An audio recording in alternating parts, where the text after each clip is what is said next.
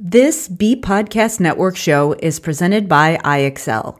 Loved and trusted by more than 1 million teachers, IXL enhances your teaching and takes work off your plate, so you can make an even bigger impact on your students.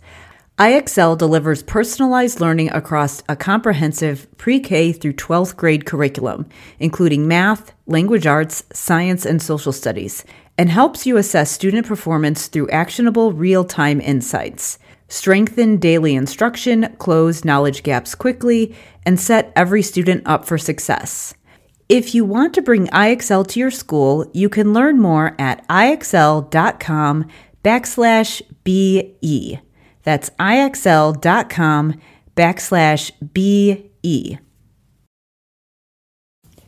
We're proud to be sponsored by MyFlex Learning. MyFlex Learning is a scheduling platform that helps middle and high schools meet the individual needs of all students. Schools can easily create and manage time for flex blocks, activity periods, RTI, therapy, and teacher appointments, and much more. With its built-in accountability tool and reporting features, MyFlex Learning solves your challenges around getting kids where they need to be and understanding how flex time is spent. Make your flex time work for you. Visit myflexlearning.com/BE to learn more and receive $500 off the first year. That's myflexlearning.com/BE. This is Dr. Karen, and this is the Are They 18 Yet podcast, where I help parents raise independent, self-sufficient kids without sacrificing their own identity and sense of purpose. I'm here to share practical day-to-day solutions for raising kind, successful, well-adjusted human beings and actionable advice for supporting systemic changes so we can make this world a more inclusive, accepting place now and for future generations.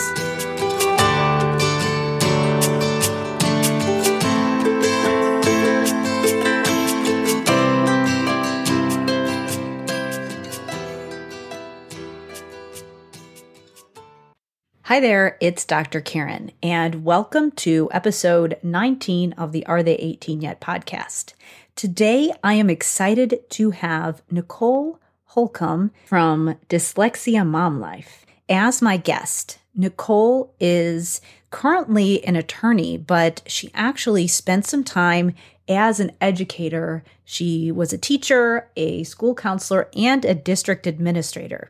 Obviously, not all at the same time, but she's had quite a range of experience in the school systems. But now, not only is she an attorney, but she is actually a mom of a daughter with dyslexia. She hosts a podcast called Dyslexia Mom Life, where she educates and provides resources and support for moms raising children with dyslexia. We get into some great topics in this conversation. If you work with dyslexic children, or if you have a child who has a dyslexia diagnosis, or who is currently struggling to learn to read and write, then you will find this episode extremely valuable. But before I get started in the episode, I wanted to remind you that I know that as we're listening to this episode, it is late July. So depending on where you are, you might be getting ready to go back to school. Some people go back to school early August. Some people go back mid-August, early September. But either way, you might be thinking about going back to the school year. And a lot of people are almost all going back to in-person learning or some form of it. So we've got to start thinking about how to get organized and ready. And if you are in the summer schedule now and things are a little bit unstructured and you're wondering, how are we going to get to the point where we're back in the school schedule and a little bit more organized? If you have struggled with that transition in the past with your kids, then I wanted to remind you about the time tracking journal. So the time tracking journal is a tool that you can use as a parent to help your kids stay organized and focused with specific tasks that might be either difficult to them or just a non-preferred task. Something like homework, something like doing their chores, or just cleaning up after themselves. Things that you can usually afford to be a little more lax with over the summer, but not so much in the fall when you're back at school. So the time tracking journal just walks you through a strategy that you can use to help teach your kids the self-talk that they need to keep themselves on track and focused, and also to be able to look at a task and figure out what the end looks like. What does finished look like, and how do I get there? A lot of times when kids are procrastinating with things that you want them to do and they just don't seem motivated to do, it's because they don't have a strategy and they aren't really sure where to get started. And as a result, they're getting overwhelmed. So with the time tracking journal, I will show you how to walk your kids through this, coach them through it so that they can be more independent, which of course is going to make things easier for you in the long run. So to grab the time tracking journal, all you need to do is go to drkarendudekbrannon.com/time journal, and you'll be able to sign up. Again, that's drkarendudekbrannon.com/time journal. So now please enjoy this interview with Nicole Holcomb from Dyslexia Mom Life.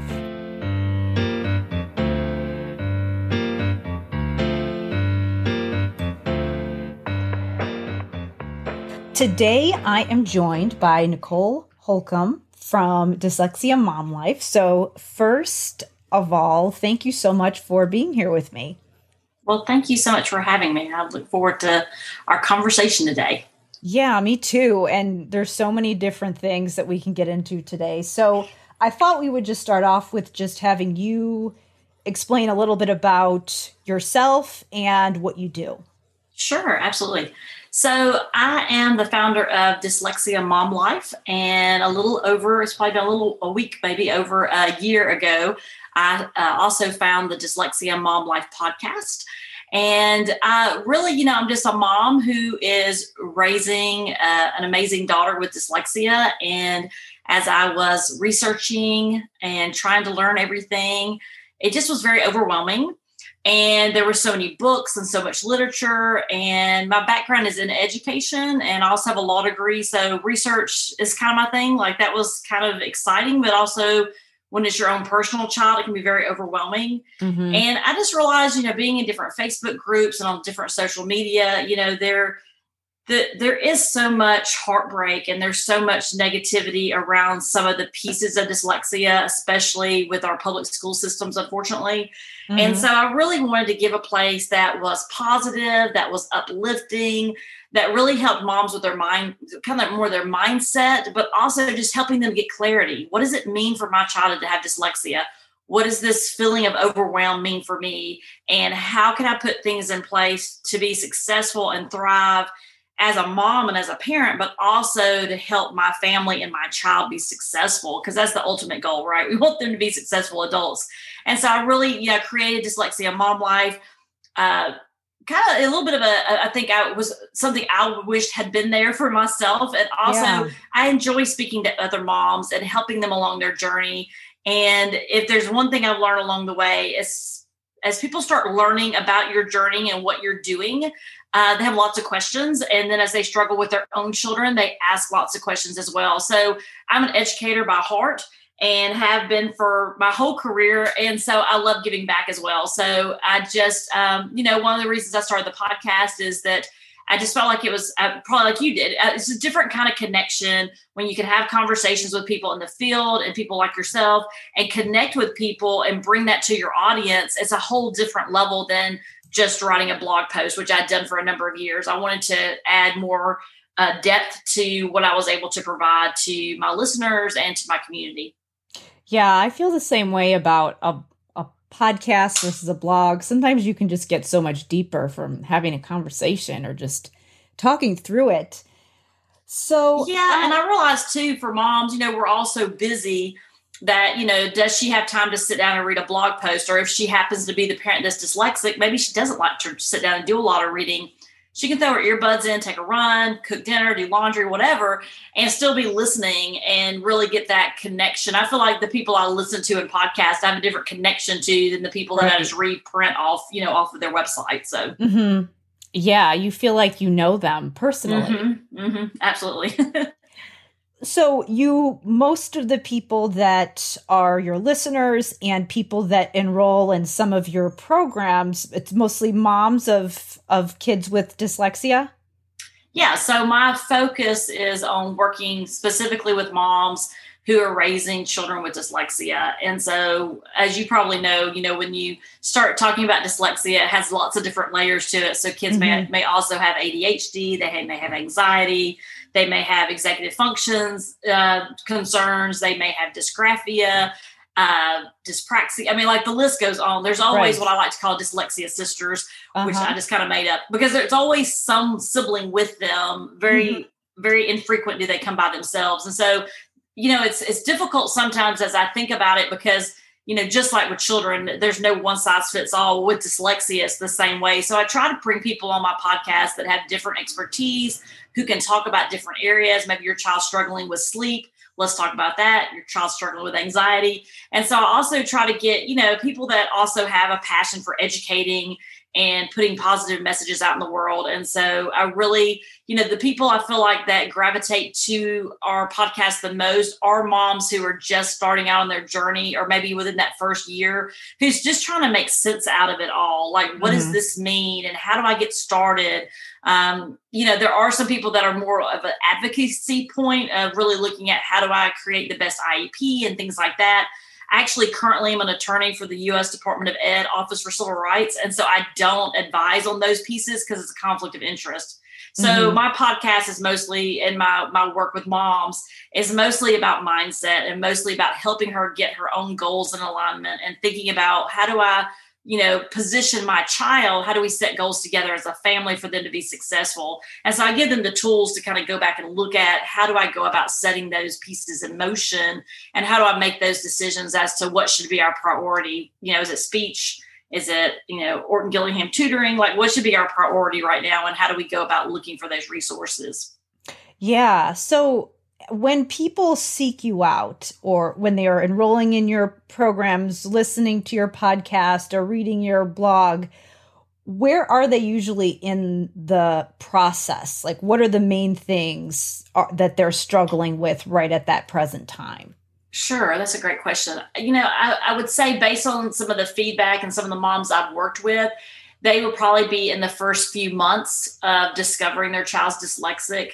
I also have a private Facebook group for my podcast, and many times people that end up in there have either think their child may be dyslexic, but they haven't gotten a diagnosis yet, but the warning signs are there, or they recently, their child was diagnosed and they just feel overwhelmed. There's so many pieces to try to figure out. And so I think, as a mom that can speak from that side, when you first come into that whole world and that community, there's so many resources, you feel overwhelmed, and you want to figure out, who has the credibility and who can you go to and who can help guide me to the right place. So I would say, most of the moms that find our podcast and our website are moms that are just starting out on their journey, or maybe they've been on their journey for a minute, but they haven't got good advice. And so they still feel overwhelmed and they still feel lost because they keep just dropping their kid off at school with no remediation, no tutoring, nothing they're doing to help remediate the dyslexia.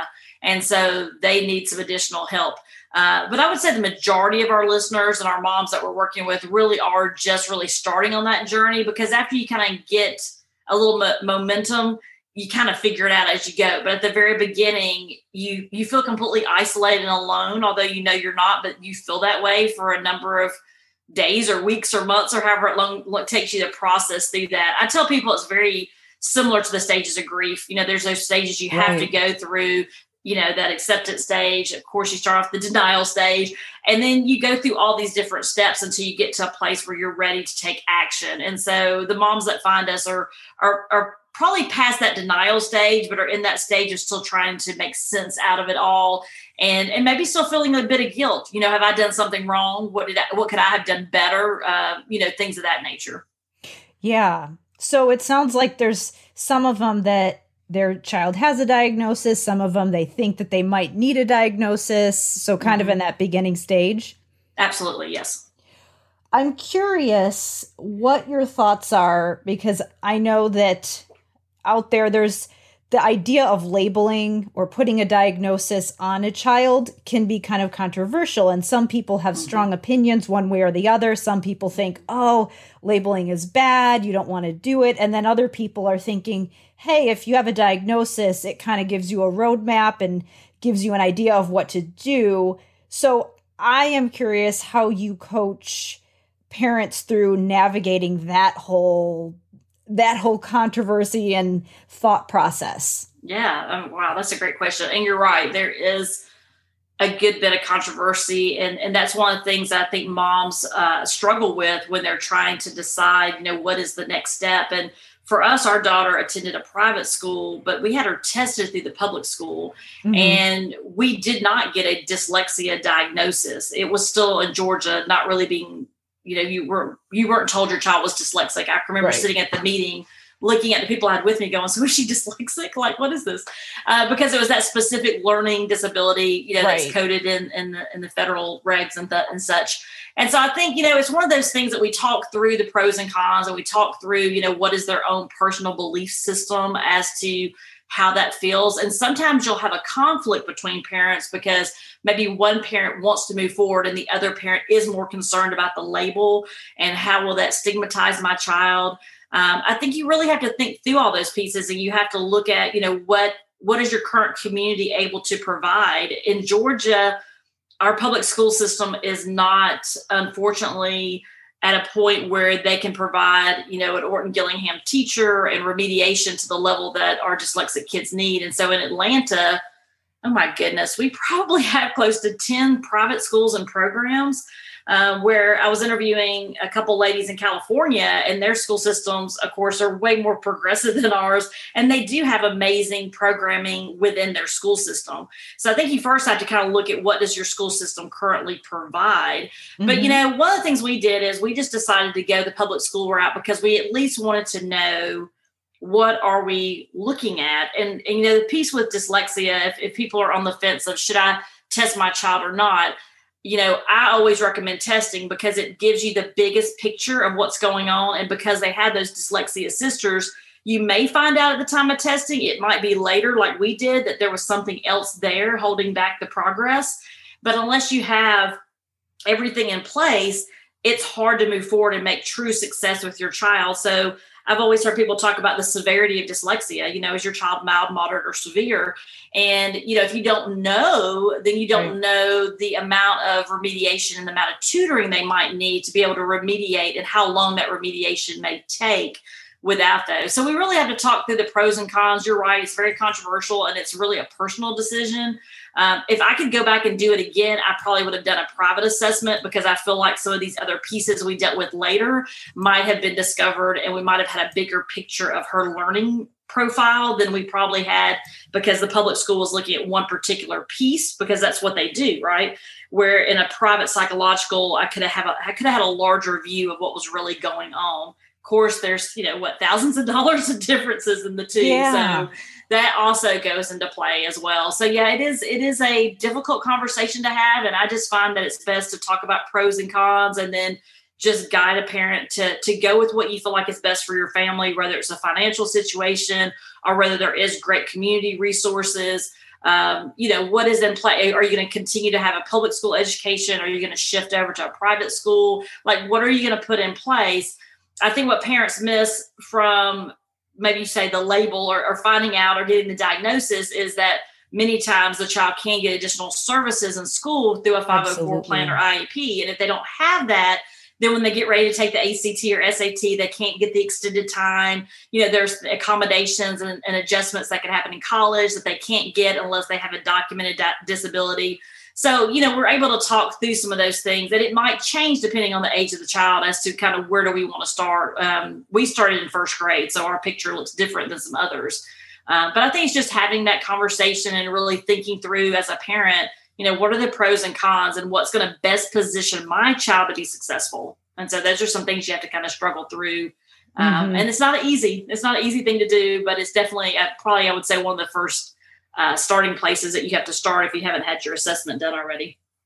Yeah. And I've seen parents go through that as well, where the label can be scary, and it's kind of, they think, what does this mean? Is this something that is going to prevent my child from getting into college and getting a job? And in reality, it actually can, having that diagnosis can give them access to the things that they need in order to make progress so that they can do those things.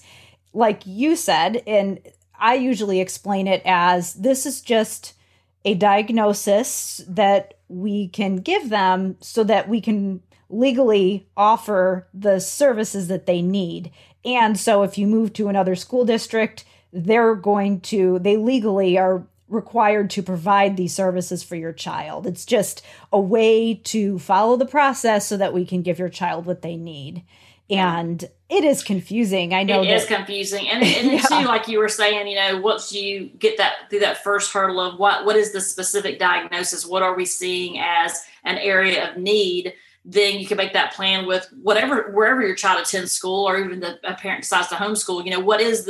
What are the strengths that you want to encourage and those passions, and then also where are the weaknesses or the areas of need that we need to spend time on, and what resources are available at the school, and what's available in your community that you may have to supplement with. And so at least you can start having a conversation about, what are some goals we can set for the year for our child and things like that.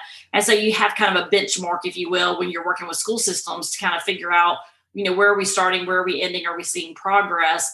And it really does give you a little bit more of a roadmap to their education. And if you have a good community team, and I always think of a team like a family, right? Because I always believe that working with schools, whether it's public or private or whatever it might look like, those relationships are essential to your child being successful, and for everybody to know we are all here at the table because we all believe in this child and we want this child to be successful. And so when you speak to each other with respect, and you really lean in and have those difficult conversations, they're not always going to go your way. And there's going to be difficult conversations where you don't agree with an educator. I know I've been on both sides of that table.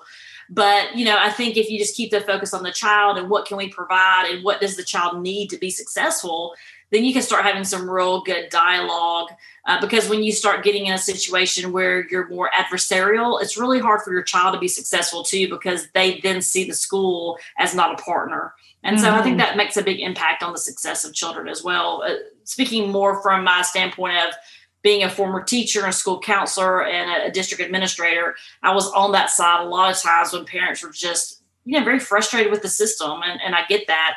But it's hard to be successful if the child feels like the school is not in their corner. Mm-hmm. And when you get school, parents, and then also another evaluator, because sometimes school districts can work with outside evaluations, and it's this whole team that you can create. And like you said, that it's sometimes a financial commitment, and it kind of depends what your school district is able to provide. But that can be a really powerful partnership, but it can also be adversarial if there's butting heads. So having that good relationship is really important. And I think that the people from the school district, I've been on that side as well, where everybody just really wants what's best for the child. I think that in every situation that I've been in, that's at least been one thing that's been in common, regardless of whether they were getting along or not. Right, exactly. Yeah. So that's interesting that you've been on the side of the parent and the side of the school district. And you've talked a lot about how to navigate that. But do you have any other insight for parents that you would offer just based on having both perspectives? I think what we've already talked about a little bit, which is, really thinking through where do you want to go with this? And by that, I mean, where ultimately do you want your child to be? So having conversations with your child, and like I said, my daughter was in first grade when we found out she was dyslexic, after many years of knowing something just wasn't right. And so, I think it's, for us, like right now, my daughter's going into fifth grade. She says she wants to go to MIT or Georgia Tech. She wants to be a chemist. She didn't get my brain, evidently, because I am not a math and science person, but she very much is, which I'm very proud of. But as I think about what's best for her, I have to start thinking about building out what are some pieces that I need to make sure she has so that she has that option, right? So when we start thinking about options for our children and what would they like to do, I know that sometimes their options or their thoughts might not be realistic, but then I also know that we have to continue to encourage them to be the best that they can be. And so when I think about advice, I think about, is one, we just talked about a minute ago, was that partnership, really going in with that positive mindset of, and I know it's emotional because it is very emotional at the beginning and throughout. There are still days when we get a curveball and I think, I don't know that I'm going to make this. And so I think, sometimes you have to take a minute for yourself to really process your own emotions and feelings about it, and then go into the conversation trying to be as clear as you can. If you find yourself getting very emotional where it's not making sense, it's okay to reschedule a meeting. Absolutely. Mm-hmm. And then I think just being honest and open and having conversations. If there are things that are going on at home, maybe your child's not sleeping well, maybe your child's not eating well, maybe there are other pieces, maybe there's stuff coming home from school and you're not understanding what the directions are, reaching back out and having conversations with that educator and with the school to build that foundation, and for your child to also see that modeling of advocacy so you can encourage them to then ask the teacher as a follow-up and to start building some of those advocacy skills that they're going to need in college and to be an adult. So, I think really just building those relationships, always trying to be, as a school person, it was many times people would transfer in and then you would find out like a year later, oh, well, they're struggling because they had an IEP that the parent didn't want us to know about. And it's so frustrating at the school level because there are things we could have put in place to help the child, but the parent wants to give them kind of a fresh start, so to speak. Mm-hmm. And that can be very detrimental for a child. And so, I just think as honest as you can be, with the schools, providing them the biggest picture of your child as a learner, and that includes what are their passions, what are their strengths, what do they really like, because the teacher can pick that up and incorporate that into the curriculum, which can then have them have an interest in what's going on in the classroom, which that connection can be huge. So I think just finding ways to partner with schools and finding ways to have positive relationships and, remembering that they are there as a professional and they want to do what's best for your child. It may not always feel like it. We've had those years too, but, I think just you have to continue to think about, what kind of role model are you wanting to be for your child and how do you want to model, those advocacy skills and, really helping them navigate and having conversations with them about the learning process as well, especially as they get older. I sat in many IEP meetings where the kids weren't there, or even in my current job, I would interview a student in high school and they were like, I didn't know I had that. And so, it's important for our children to understand how they learn. If they learn different, what does that look like, and having those conversations as early and as frequent as you can, I think really does help your child understand more about themselves and how to navigate their own world. So how much were you talking to your daughter about the process while she was going through it, while she was being evaluated when she was in first grade? So she was already receiving speech services for articulation since she was probably about 2.5. So she had some more informal evaluations for that as well. And so she was kind of used to that piece. And then we just, we had conversations with her. She was really struggling in kindergarten to learn her sight words. She had some friends in first grade who had I think the one girl had a younger and an older sibling. She was reading chapter books. And my daughter knew something just didn't seem right. And so, we just said, we're going to have you go talk to someone and see if we can, figure out a little bit more about what's going on with your learning. And then we had a pretty extensive conversation about her being dyslexic once she was actually identified with dyslexia. So probably during the testing piece, we probably didn't go too much into it because at the time, I'll be honest, I thought, because I was told, it's probably developmental. It's, she's just going to click one day. And so I thought, well, maybe it's me. Maybe I'm just being that helicopter mom. Mm-hmm. She's my only child. We had her when I was 38. So I thought, well, maybe it's just me, right? And I'm an educator, so I see things other people don't see. And I said, you know what, let's at least figure out it. But I knew in my gut, something's not right. I mean, we would work on sight words all week long. And on Thursday night, would be, I don't even know, a spaceship. I mean, it would be something completely not even anything to do with the word "the" or a sight word. And we would both sit on the floor and just cry because she had a test the next day and she couldn't retain any of those sight words, and letters and numbers were backwards. Although people said, well, that's common in that grade level. But then she would see them on a piece of paper and she, be writing some math facts. And I'm like, the number's right there. Why is it still going backwards, when she's writing it? And, so it was just pieces like that. And so I think ultimately I just went with my own gut on what I thought what we needed to do.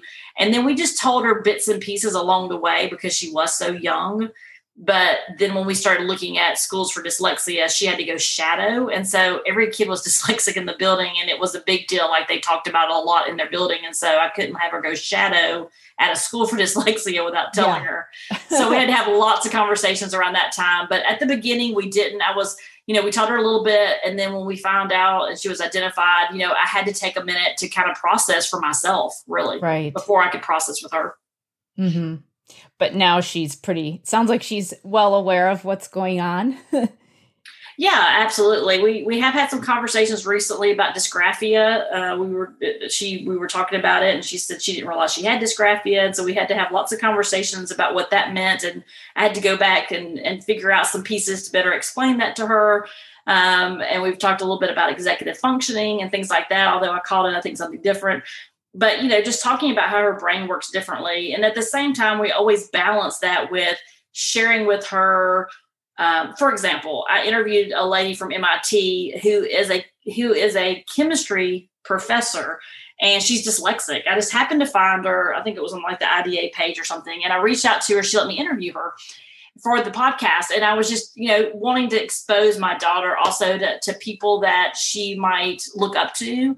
We talked to her about, the iPad, and the person that created the iPad was dyslexic. And so we try to balance that with your brain thinks differently, but it's not differently in a bad way. It's differently because you can think outside the box. You can see a bigger picture where I might not can, and you just process things differently. But because of some of the other pieces, sometimes you're slower processing. Like, she might be the last one to finish her math work, but she will get every answer right.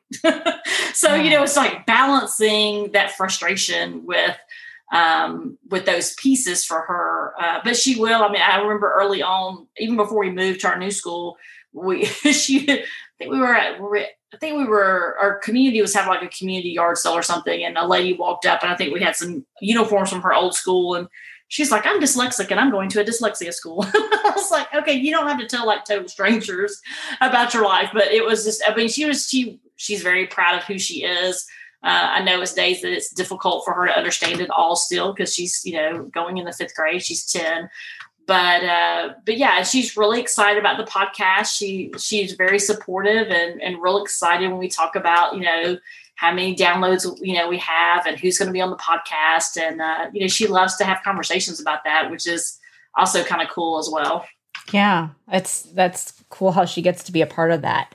I wanted to, and you touched on some of these and some of the things that you've just shared, but I wanted to talk a little bit about red flags of dyslexia and then also myths that people commonly believe about dyslexia. So maybe we could start with red flags. You mentioned some, but are there any others that you would let parents know about? Sure. So some of them, of course, depend on, the age of your child. Mm-hmm. But even for us early on in preschool, there were some things that we, which is kind of ironic because my husband and I both have degrees in education, and my sister-in-law is a special education teacher. And we just, going through an education program, there was not a lot of discussion about dyslexia, which I know you probably already know that piece, but for people listening, they might not realize. So even early on, we saw things like, not those pronunciations, like she might pronounce a different, I'm trying to think, like she may see a car, but she may say vehicle instead. Like they might substitute words because they can't quite figure it out. You'll find that they have a strong strength. Like they're very curious and they have a great imagination. She enjoyed puzzles, and that's a piece of a thing there too, that many kids love to puzzles and building models and things like that.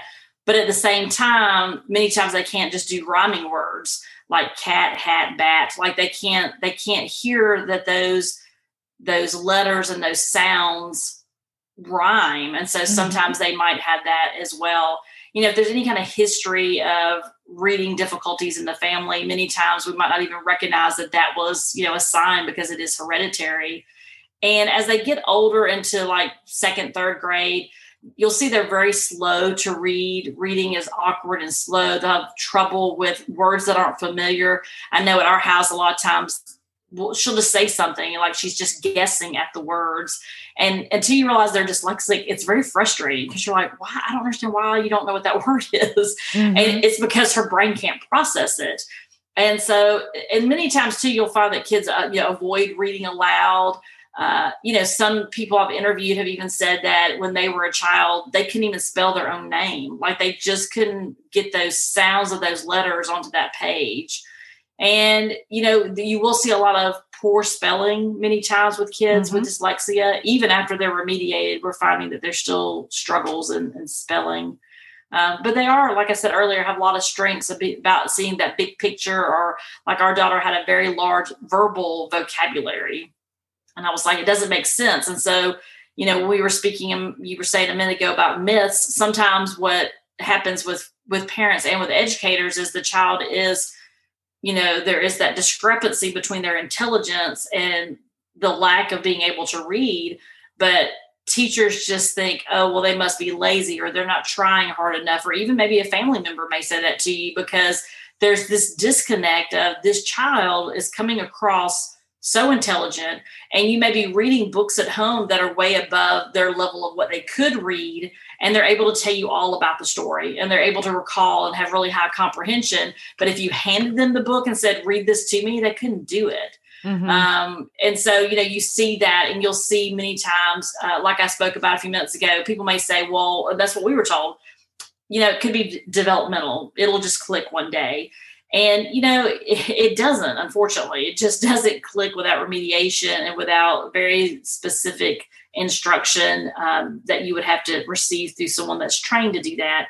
And so, many times kids are, I don't want to say mislabeled. I'm sure that does happen, but that maybe the characteristics of what people are seeing outward, because, it's not a disability you can see by looking at a child. Right. You may see they're not completing their work. Well, they may be dysgraphic, but the teacher or the parent may think, this is taking you too long. Why are you procrastinating? Why are you being so slow? Why are you not doing what you're supposed to be doing?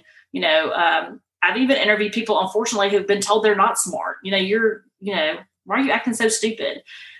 Which is so unfortunate. Like, I just can't even imagine. Like, that just breaks my heart. But sometimes, and us included, we had to do our own research about dyslexia, and we're educators. And so many times when you're working with educators, sometimes you need to provide them a resource where they can read more about dyslexia.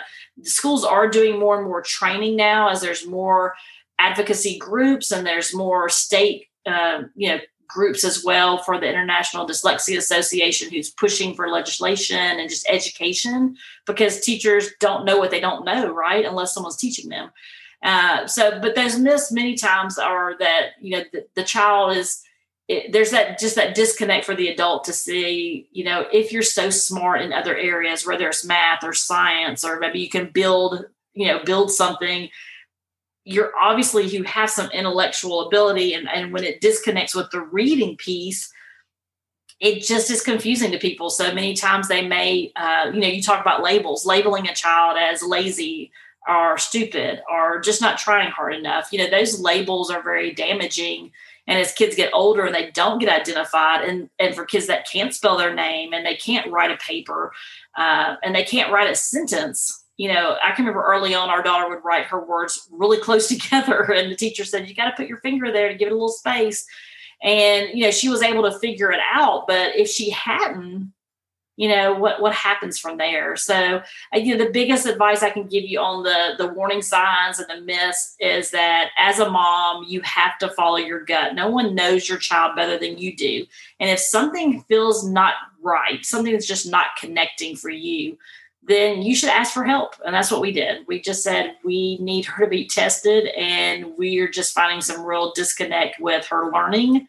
And, we were able to get that done and get her the help that she needed. But had we continued just to sit and wait it out, we could have lost another year. So, yeah. And that's huge at that age. I mean, first grade, that is when you see the biggest bump in reading with kids, the beginning of first grade to the end of first grade. So a year is huge. It doesn't feel like a year to adults, but it's makes such a big difference for a child.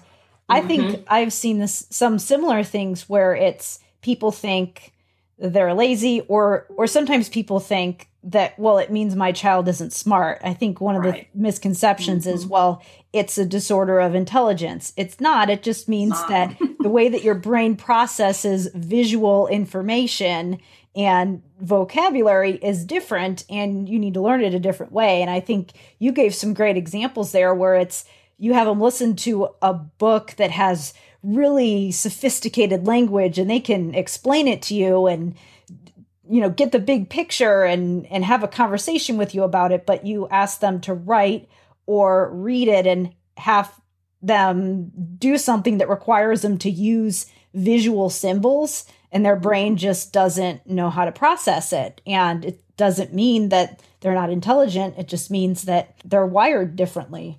So, yeah. I think that's so interesting too, because you think about things that we do automatically, like driving a car or walking down to check our mail. And, for kids with dyslexia, it takes so many, I read it somewhere. It's like thousands of times that they have to be exposed to a letter or to a word or to a sound for their brain to have that fire of that connection for them to get it. And I just try to think about, how frustrating that has to be if, let's say every day you had to send an email to your boss and you had to remember how to open the email and where do I hit send and where do I type the to field and how do I put an attachment on there? Like if you had to do what you seem like would be very basic, imagine how that is for a child every day that goes into the classroom and they're trying to, and as they get older, as they go from learning to read to reading to learn. And so then they're just handed material to read. And if they can't read it, they're really at a disadvantage. And so, I think one thing though, if anything at this day and time is that our kids are blessed with, I guess it's kind of a curse and a blessing to have technology because, at the end of the day, the voice to text and the things that they're able to utilize today and the apps and things really do help them be able to get over some of those hurdles of writing and to be able to have some of that assistive technology, as they get older, that will really make a difference in them. At least, our tutor said the other day, she's like, you need to continue a speech because if what she's speaking to doesn't understand her, it's not going to be able to type her out a first edit of a paper. And so she can at least get her thoughts out on paper. Then she can go back and edit it and clean it up. You can edit it for grammar or whatever. And otherwise, she would just be staring at a blank piece of paper with a pen, right? So it's just, so you're constantly having to balance all those pieces of, what do I continue with? What have we got enough of? And, nothing's ever going to be perfect. But you're right. I think many times, you do get faced with the fact that your child does learn differently. And talking about controversy, some people believe it's a learning difference, not a learning disability. Yeah. There's a lot of controversy around that as well. But it is hard because you have to realize that, your child doesn't learn like your sister's child does or your neighbor's child does. And you go through things, what I call invisible parenting. You're dealing with things that your family and your friends don't see. And it can be very frustrating as a parent because it feels very unfair, and it feels very unfair to your child as they have friends that are reading chapter books or, I remember one little boy was reading in his car and his mom recorded it, so everybody could see it, and it's just, you're thinking, okay, my child can't even read a sentence at this point. So, and I think the other thing too, is we were talking earlier, is that when you think about sitting and waiting, really it's not till most states, it's not till that third grade testing that they'll start telling you that your child is behind in reading. And as they go into fourth grade, you've almost missed the opportunity to remediate your child. I mean, you can always remediate, but as they get older, their brain starts getting more, well, you probably have a better way to say this than I do with your background, but their brain is it's easier to introduce those new concepts to them as they're younger, because there are a lot of reading rules these kids have to learn. And it seems like by the research and the people I've spoken with, children tend to be more successful the earlier they are. But unfortunately, in our school system, it's not till third grade that someone may call you and say, you know what, we're going into fourth grade. It looks like they're reading on like a first, second grade level. And you're like, what? So that's why I say you got to go with your gut. You got to really be paying attention. If you see things that seem a little off, do a little bit more investigation on that and see. It could be your child just having an off day, right? But if it continues to see that it's presenting itself differently, or you have a concern, don't just dismiss that, because it's just, every day is a day that you can't make up. Yeah, absolutely. And I think that districts are, and it totally depends on geography, like you've said, but a lot of districts are doing screenings for kids as early as kindergarten, and they're getting better at it. But it's so different. You just never know where your state is when it comes to all of these things, especially if you're not familiar with the education system. So if you have that gut feeling, you definitely want to speak up, because like you've said before, a lot of teachers don't necessarily have in-depth training on dyslexia. And the reason that is because with an elementary school teacher, for example, they have to know all this other stuff about the curriculum. And so it's really hard to prepare teachers for every single thing that is going to come across their plate. So it's not like they're not trying. It's just that the way that the system is. And so the ones that really want to be specialists in reading do have to go above and beyond. And as you said, some of the resources out there for teachers, for parents, it can be a lot of information. It can be confusing to navigate, to know who to listen to, and there's all these different theories. So yeah, I mean, but I think the best thing, like you've said, is to go through this with, thinking of them as an ally so that you can navigate all this stuff together. I mean, it's definitely easier to do with people rather than by yourself. Absolutely. And the thing too with getting services in a school system too, is that, many times, even with your special education teachers, they're working with lots of different students with lots of different diagnoses and identifications. And so they may be in a classroom with 10 kids, but not all 10 kids are dyslexic, right? So they're having to balance all of that as well. And so, I'm not saying they shouldn't be, but I'm just saying that is one of the reasons why we put our child in an immersion school, where she gets that throughout her school day, and then she's not having to do that after school. But every teacher's Orton Gillingham trained, and they do the multisensory, and they do all the scientifically based instruction, and they do a lot of exercises, and they do a lot of mind breaks and things like that. But there's 7 kids in a class, so you can do that when you have 7 kids in the classroom. As opposed to closer to, 30 in most districts.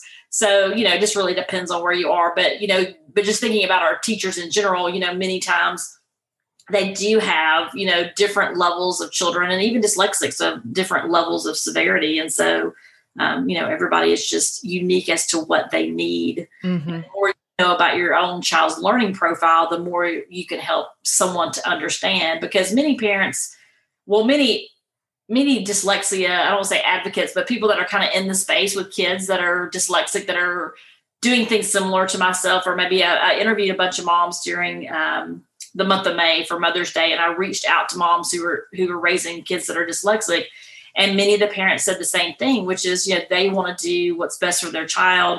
They want to have that communication with the school, and they recognize that there's pieces that they have to do to make sure that happens. And so, it's just a struggle to make sure that they're getting what they need, but at the same time, being able to really understand your own child's learning profile, to be able to really, it's hard to articulate what your child needs, because sometimes it changes from week to week. So, it's kind of a fluid concept, but most people have said, this is what I want to tell you. Most people have said, my first grade, second grade, third grade teacher, they recognized something was off, and they really wanted to help, but they were at a loss as to what to do. But almost everybody I interviewed in May said, our teachers were great though. And ours were too. They loved our daughter and they wanted her to be successful. And even when we left the first private school to go to the immersion school, the teacher was in tears and she's like, we have done all we can do here. And we had an in-house reading specialist. She's like, but we've done all we can do. We can't do any more to help her. And I'm so thankful that you're taking her where they can help her. Mm-hmm. And I mean, she was in tears. This is a first grade teacher. And so they want to do what's right. But it is frustrating as a parent because you do feel very isolated to try to figure it out on your own, to know, especially at the beginning, you don't know what to ask. I don't know what to ask you. You're the educator. You tell me. Yeah. So it is a little bit of a quandary to try to make sense out of it all. And at the same time, advocate for your child. It's not always an easy path. Well, that's why it's important to have, as you put it, a tribe, right? Right. So where can people go to find out more about you and what you do? Sure. So dyslexiamomlife.com is the website. And then really anywhere you listen to your podcast, you could just type in Dyslexia Mom Life. We're on all the main directories and it will pop up for you. Or if you just go to the website, there's links there to the podcast episodes as well. And also to the resources. We have several, free resources for parents as well. And, if anybody has any questions, they can always reach out to me too. It's Nicole at dyslexiamomlife.com. I'm happy to answer any questions that anybody has. Well, great. Thank you so much for all of this information you shared and for being here with me today. Well, thank you so much. I always enjoy our conversations. So thanks for having me.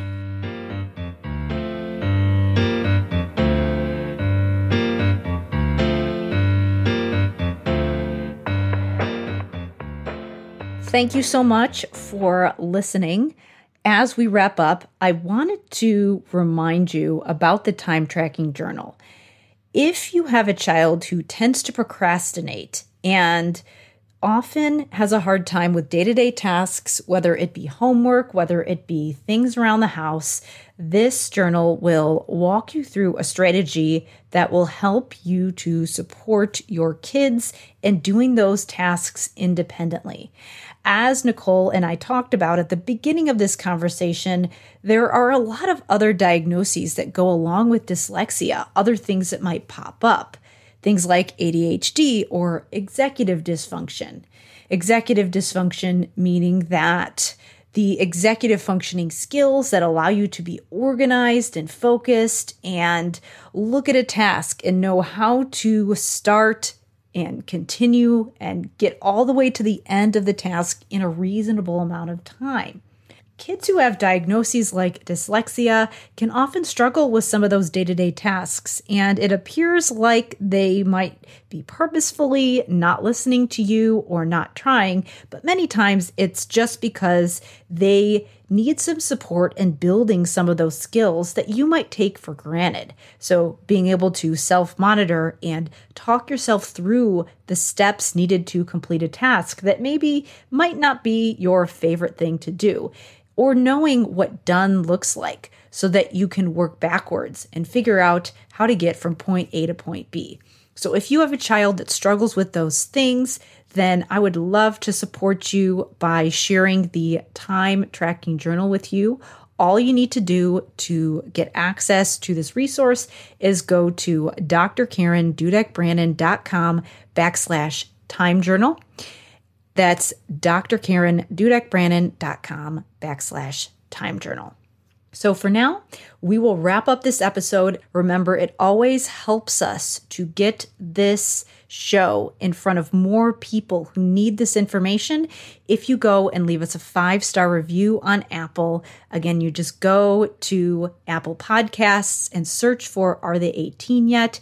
And there is a tab that you will just want to click on to rate and review. We would love to have you share your feedback there. Thank you so much again for listening, and I will see you in episode 20.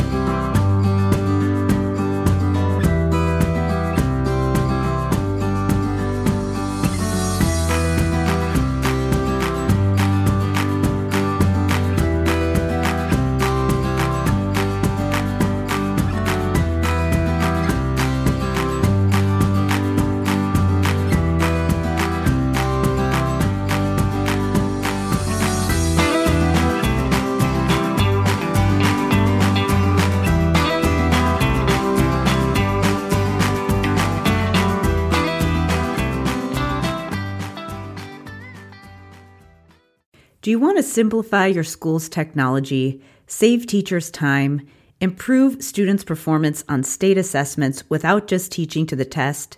You can do it all, but don't waste another minute. Head straight to ixl.com/BE to learn how IXL's research-based teaching and learning platform can help you achieve all these goals. That's ixl.com/BE. There are lots of solutions out there for giving students what they need when they need it. But when do they actually do all of those things? You need flexible time. When added into the master schedule, flex time enables students to get extra help or intervention, meet with teachers, make up work, get physical exercise, and try new enrichment offerings. If you're thinking of giving it a try, check out My Flex Learning, which unlocks the benefits of flex time without the common challenges. Its intuitive design makes implementation and training a breeze. Make your flex time work for you. Visit myflexlearning.com/BE to learn more and receive $500 off your first year. That's myflexlearning.com/BE.